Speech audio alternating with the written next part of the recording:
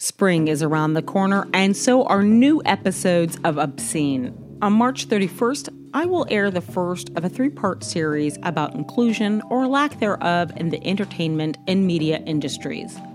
First, let me read you a tweet from a man mostly known for spinning a very big wheel. It's America's game.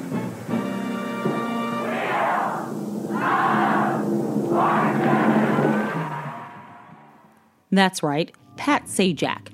And if you don't know, Pat Sajak is from Chicago, Illinois. Here is Pat Sajak's tweet.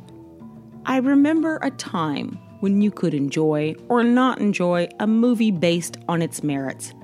Now we have to worry about the politics of casting, the social implications of the film, and even the validity of the reviewing process.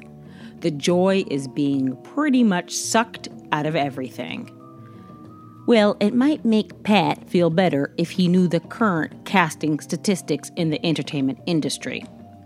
While marginalized communities currently make up over 40% of the population, and 1 out of every 4 U.S. adults has a disability, only 1.4 out of 10 lead actors in a film are people of color.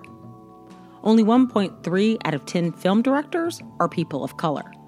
Less than 1 out of 10 film directors are female.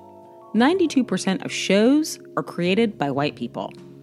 88.7% of the dominant agencies are run by white people. And in 900 films released in theaters between 2007 and 2016, according to the USC Annenberg Center for Communication and Journalism, only 2.7% of the characters with speaking parts had a disability, and the majority of those roles went to non-disabled actors. Feel better, Pat? In the next few episodes, I'll be speaking with disability inclusion consultants and casting agents in the entertainment industry. I'll be speaking with several disabled and non-disabled actors of color, including a Black deaf female director and a Palestinian Muslim comedian who just landed her first comedy show on ABC. Stay tuned. If you like what you've been hearing, I hope you'll support me on my Patreon page. You can find it on Twitter, Facebook, or Instagram. The link is present at the top of each of those social media pages. Thank you so much.